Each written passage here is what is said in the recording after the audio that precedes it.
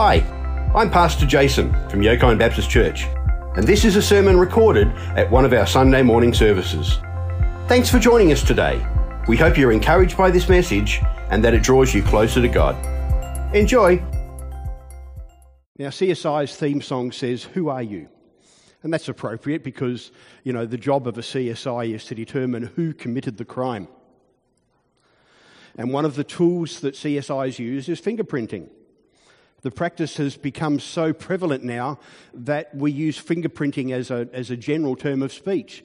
To be like, oh, that sermon's got Jason's fingerprints all over it, something like that. So it's just a common term that we all use now. And when it comes to the cross of Christ, there are several people of interest who left their fingerprints at the scene of that crime. So let's look at who they are. The first suspect are the chief priests and the Pharisees. Now, our text today declares that Christ's death was a premeditated action by the religious leaders of Israel. We read in Matthew that the chief priests and elders and all assembled in the palace of the high priest, and they schemed to arrest Jesus secretly and kill him. Their decision was premeditated. They plotted to kill Jesus. But why would they do that? Why was Jesus a suspect? What was their motive? And the motive really was that they were afraid of Jesus. If we look a little earlier in the life of Jesus, just a few weeks before this, we read a story of how Jesus went to the grave of his friend Lazarus, who had died and had been in the grave for a few days. And we read that Jesus called out in a loud voice, "Lazarus, come out." And the dead man came out, and he was still all wrapped in his grave clothes and everything. And we read that many of the Jews that had come to visit Mary, many of the people that had turned up to mourn Lazarus, ended up believing in Jesus because of what had happened. And so some people went and told the Pharisees, and they all got together and had a meeting. And they said, "Here is this man performing signs.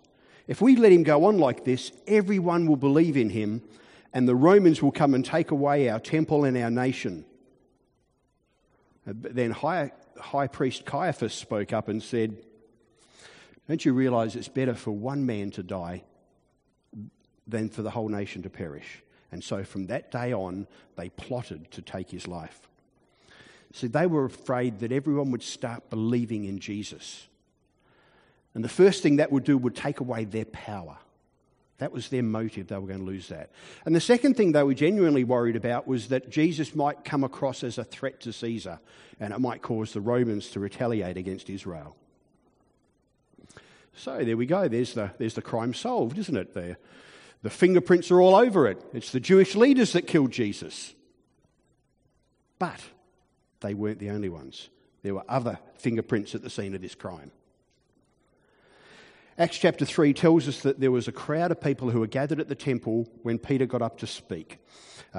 Peter and John had just healed a lame man, and it had attracted mobs of attention. And Peter began to speak to them, and he said this, "The God of our fathers has glorified his servant Jesus.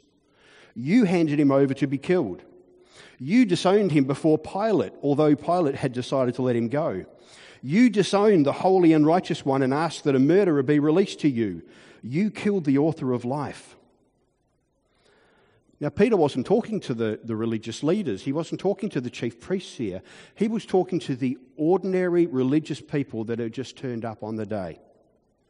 He was talking to the crowd of people who were there at the time of Jesus' death. And so when we do get to Jesus' death, we read this story about how Pilate had this tradition of letting a prisoner go. And so he said, "Okay, who do you want me to release to you? Do you want me to release Jesus Barabbas, or do you want me to release Jesus the Messiah?" And the crowd all said, "Release Barabbas, release Barabbas." And he said, "Well, what do you want me to do with Jesus the Messiah?" And they said, "Crucify him, kill him, get rid of him." So there's our second lot of suspects, the Jewish people themselves who were gathered on that day, the religious leaders and the people. Now, you often see in CSI TV shows that there's usually a red herring. There's like some evidence that points just to one person. And it kind of leads people down that path, and they just focus on that one person. And it's in the TV shows, it's just a red herring, really, to keep us guessing, isn't it? They want us to think that some guy's the murderer so that there can be a twist at the end of the episode. But unfortunately, throughout history, too many people have pointed the finger just at this one group at the exclusion of everybody else. For some people, the Jewish fingerprints are all they can see at the cross of Christ. I mean, everybody knows the Jews killed Jesus. It's right there in the Bible. Why do we have to look for any other suspects? And so throughout the ages, people have said, well, we can persecute the Jews because they're the murderers of our Saviour. And so we see that the Jewish people suffered in the time of the Crusades. We see that Jewish people were a big target during the Spanish Inquisition. And of course, Hitler played on those kind of prejudices as well to persecute the people during World War II. When Mel Gibson released his movie, The Passion of the Christ, people were focusing on one tiny piece of the movie. And John Meacham, who was from Newsweek, wrote in his column, Mel Gibson's powerful but troubling new movie, The Passion of the Christ, is reviving one of the most explosive questions ever. Who really killed Jesus? And so if you're already inclined to hate people that are different and inclined to be bigoted against the Jews, well, you can just use that to justify your bigotry. But by focusing on only one set of suspects, people are leading you astray. They're trying to point you in that direction and pin the blame only on those people out there. Blaming the Jews is a way for people to distract from their own culpability in the crime, because there's another suspect who's trying to distract our attention. And this is our third suspect, and that's all of us. In an interview in 2010, an interviewer asked Billy Joel about his stance on being an atheist. And Billy Joel responded like this. He said, I used to go to Mass with my friends, and I viewed the whole business as a load of very enthralling hocus pocus. There's a guy hanging upon the wall in the church, nailed to a cross and dripping blood, and everyone's blaming themselves for that man's torment. But I said to myself, forget it. I had no hand in this evil. I have no original sin. There's no blood of any sacred martyr on my hands. I pass on all this. Well, Billy Joel can try and pass all he wants. The Bible says something differently. Back in Isaiah, we read that we're talking about prophesying forward in future to the Messiah. Surely he took our pain and bore our suffering. Yet we considered him punished by God, stricken and afflicted. But he was pierced for our transgressions. He was crushed for our iniquities. The punishment that brought us peace was upon him, and by his wounds we are healed. We all like sheep have gone astray. Each of us has turned to our own way, and the Lord has laid on him the iniquity of us all. You see, Jesus died for every one of us. When he was asked in an interview, who killed Jesus? Mel Gibson didn't point to the Jews. He said, we are all culpable for the death of Christ. My sins, your sins, put him on the cross. The Dutch artist Rembrandt painted this wonderful picture. He painted a lot of religious pictures of Jesus, a few of them around the crucifixion. This one in particular is called The Raising of the Cross. So it's when Jesus was being lifted up, they put him on the cross and they're raising him up to stand up. And as you look at that picture, you might notice, you can see kind of, this is like meant to represent a Jewish leader, and in the background you can kind of see crowds. But there's this guy standing right beside the cross there, dressed in blue. You might think, who is that guy? Who is that guy? So we look a bit closer in it. That is Rembrandt himself. He put his own face in that picture because he recognised that he was part of that crowd that crucified Jesus. He recognised that his fingerprints were on the cross. And so in the shadows of the cross, along with Rembrandt, there are you and I, each one of us responsible.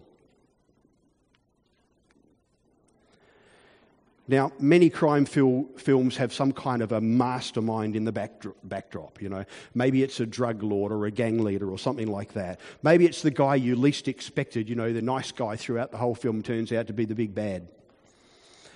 And when we look at the death of Jesus, we realise there is something more going on in the background. We realise that Jesus is not just some ordinary victim of a crime.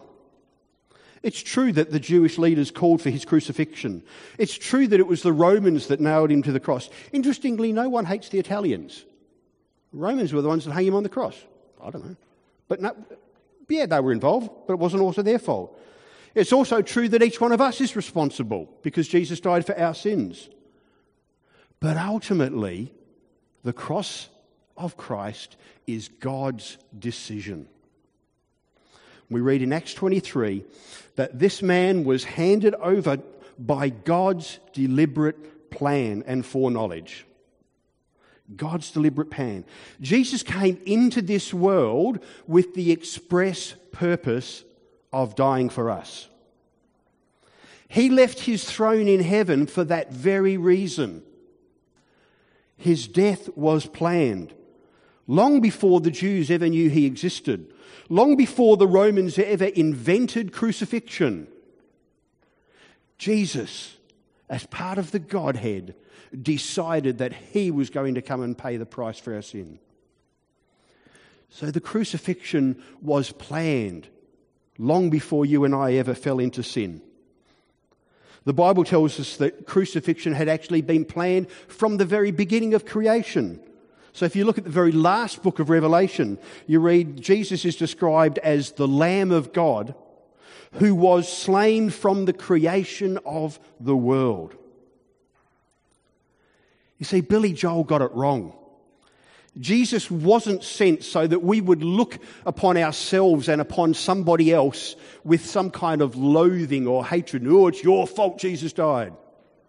That's not what it's all about. It's quite the opposite. The cross gives us a completely different message to pinning the blame. The cross gives us this. In John 3... Hang on, where am I? Oh, sorry. Skip. John 3:16, God so loved the world that he gave his one and only Son. And in Romans 5:8, God demonstrates his love for us in this, that while we were still sinners, Christ died for us. The cross has always been part of God's plan because God loves us. God loves us. He has always loved us. When he created the world, he loved us. When we fell into sin, he loved us.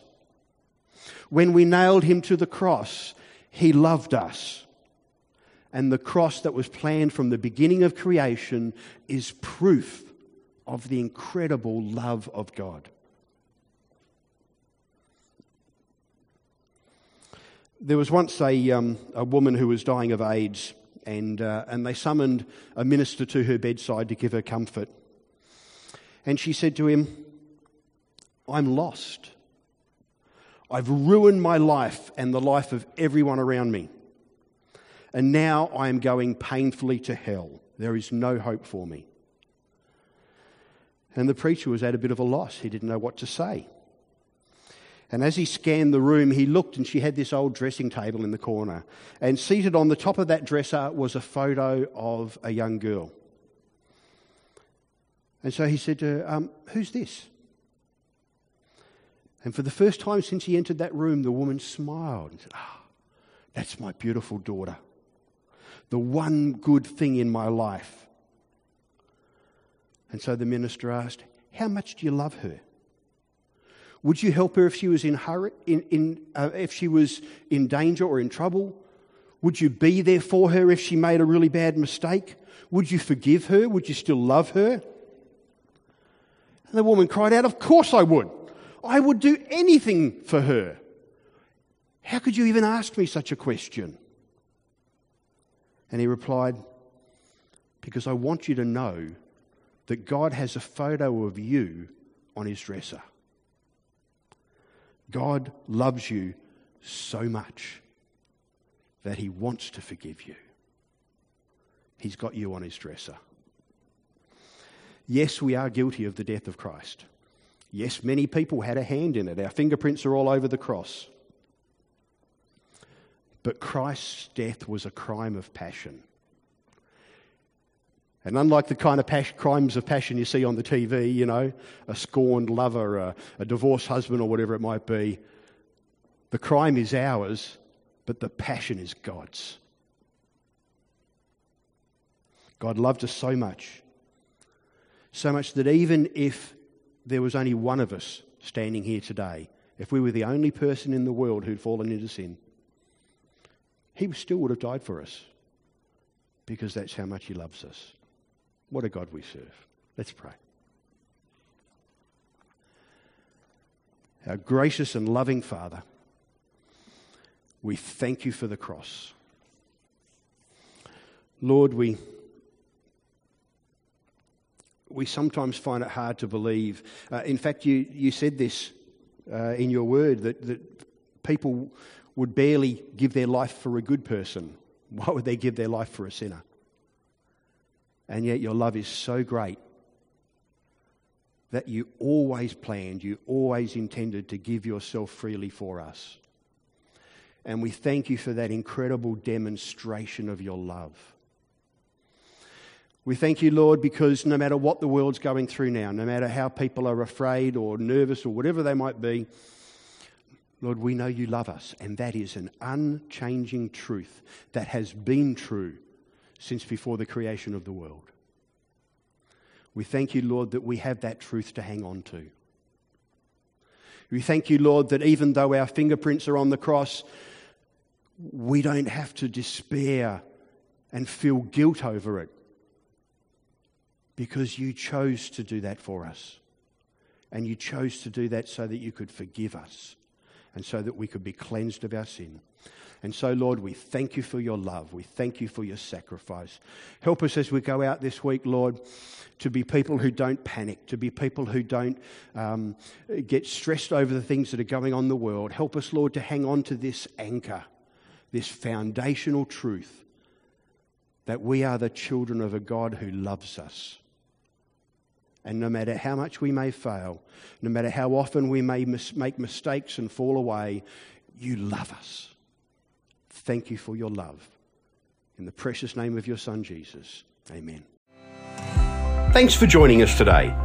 A special thanks to those that have donated to us online, enabling us to continue our ministry to the local community and beyond. It's because of you that our ministry is possible. Click the link in the description or visit yokindbaptist.church to find out other ways you can support us. If you enjoyed listening to this message, be sure to subscribe and share it with your friends. Thanks again for listening. God bless you.